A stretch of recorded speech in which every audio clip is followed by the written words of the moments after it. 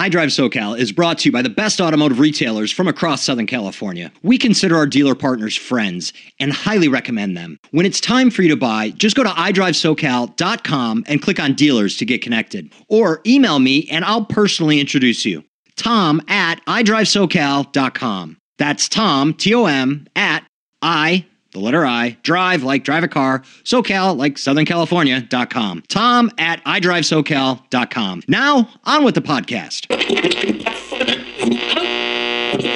You're talking about the Japanese cars, which really made the import tuning scene. The Toyota Celica, the Toyota MR2, the Honda Prelude, and the Honda Accord Coupe, the Nissan 240SX, the Mitsubishi Eclipse, the Mazda MX-6. I mean, honestly, who would have ever thought that there'd be 7 Fast and the Furious movies?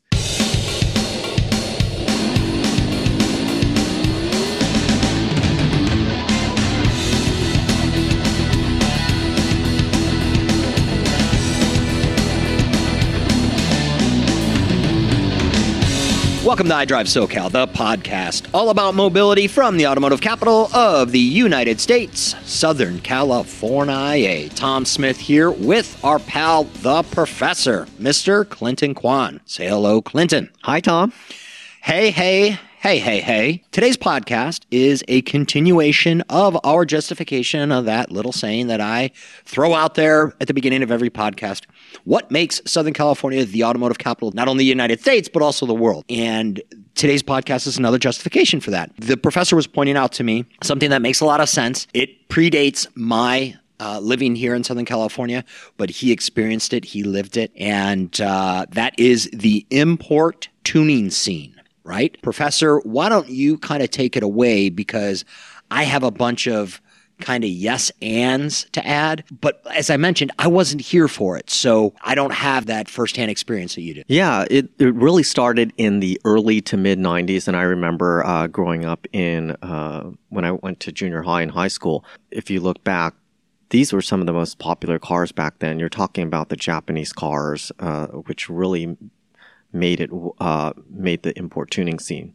Cars such as the Toyota Celica, the Toyota MR2, the Honda Prelude, even the Honda Accord Coupe, the Nissan 240SX, and they had both a fastback and a coupe version of that. The Mitsubishi Eclipse, the Mazda MX-6. You're talking early 90s, the beginning. We could include late 80s as well. The cars at that time, the Japanese cars anyway, and I guess other cars too, they were kind of getting smaller. Yes. And, in the Midwest, I had a buddy that had a Toyota MR2, and man, was that fun to drive. A little go-kart. What about the Honda Civic? Yeah.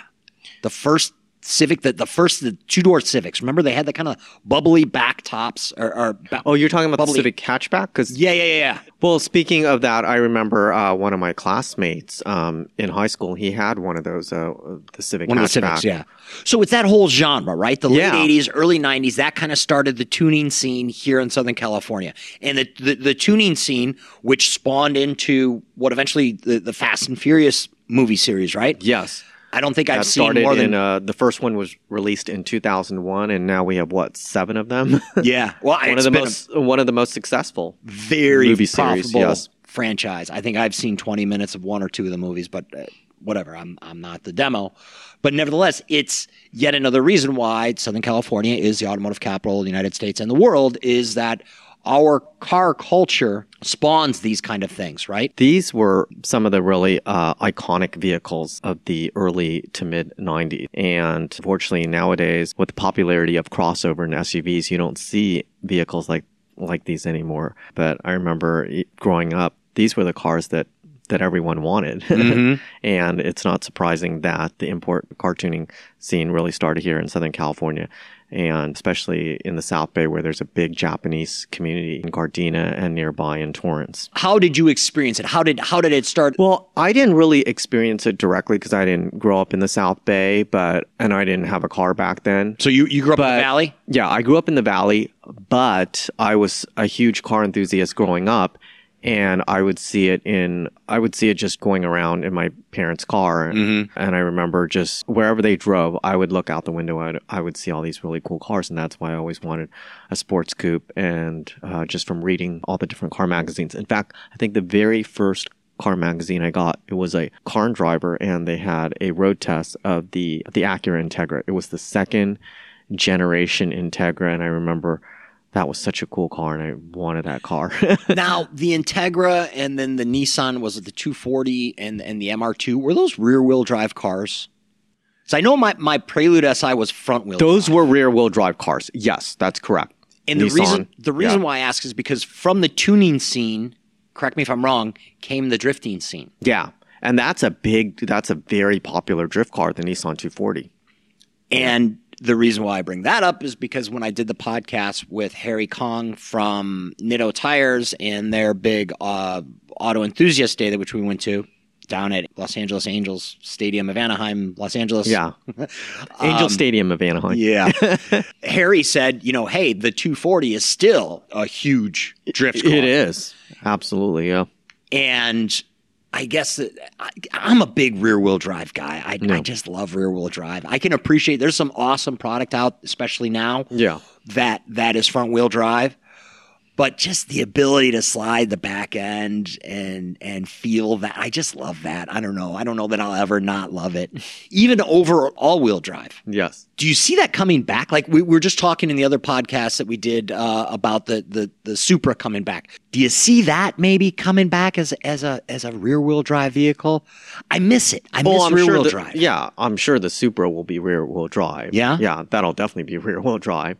Maybe who knows? Maybe they'll even offer an all-wheel drive, but definitely rear-wheel drive. I wouldn't be surprised, yeah. In terms of rear-wheel drive, I see that coming back for enthusiast vehicles. So whether it's a sports coupe or a sports car like the Supra or the Kia Stinger, which is a rear-wheel drive car. And who ever thought that Kia would come out with a vehicle like that?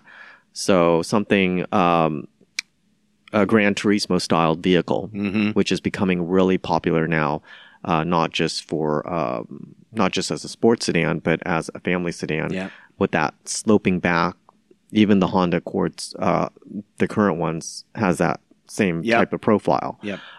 That's not a rear-wheel drive.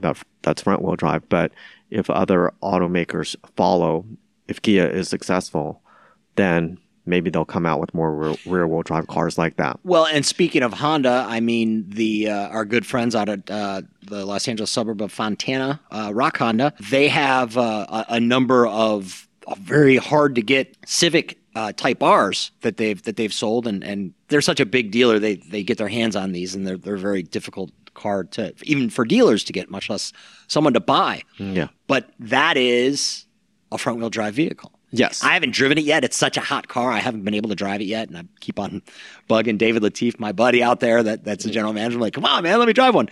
But it's just such a hot car, such a difficult car to get. My thing is, man, if that was a rear-wheel drive car, I would be all over it from a buyer perspective. I mean, even though I'm a new dad, I'm like, I'd fit my son's baby seat back there somehow. Yes, you could. So at any rate, enough about rear-wheel drive, I suppose. The import tuning scene, yet another reason why Southern California is the automotive capital of the United States and automotive capital of the world. Import tuning scene started right here. And another parallel to that is the hot rod scene. We'll talk about that in a different episode. But what else to add about the import tuning scene? Because again, this is your story. In the Midwest, we see these trends like in the suburbs of Chicago, we see these trends, I think, probably 10 years after they happen out here. If that, maybe 12, 15 years, quite honestly. I would just say it's hard to it's hard to underestimate the importance of the scene. Yeah. I don't think a lot of people realize how big of an impact it's had on not only car culture here in Southern California, but all over the world, because we really set the trends. And these cars, they're in museums, cars from Fast and the Furious. And you see them at car shows displayed all throughout Southern California. So when we look back in another 10, 20 years, we're going to look back and say, wow, this is just been such a huge impact on the Southern California automotive scene. Yeah. And it's crazy, too, when you think about it. It's like, okay, that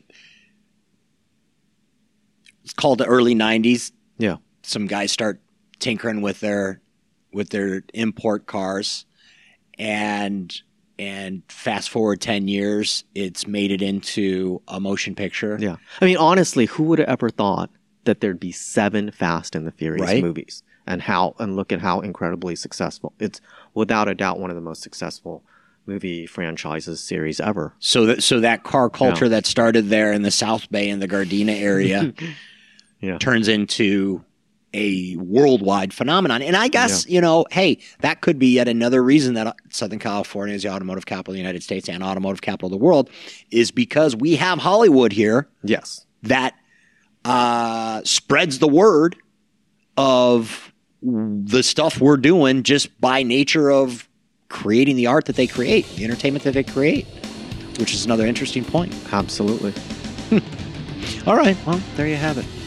Professor, thank you as always for another interesting talk. Thank you. I look forward to the next time. For iDrive SoCal, I am Tom Smith. Thank you for listening.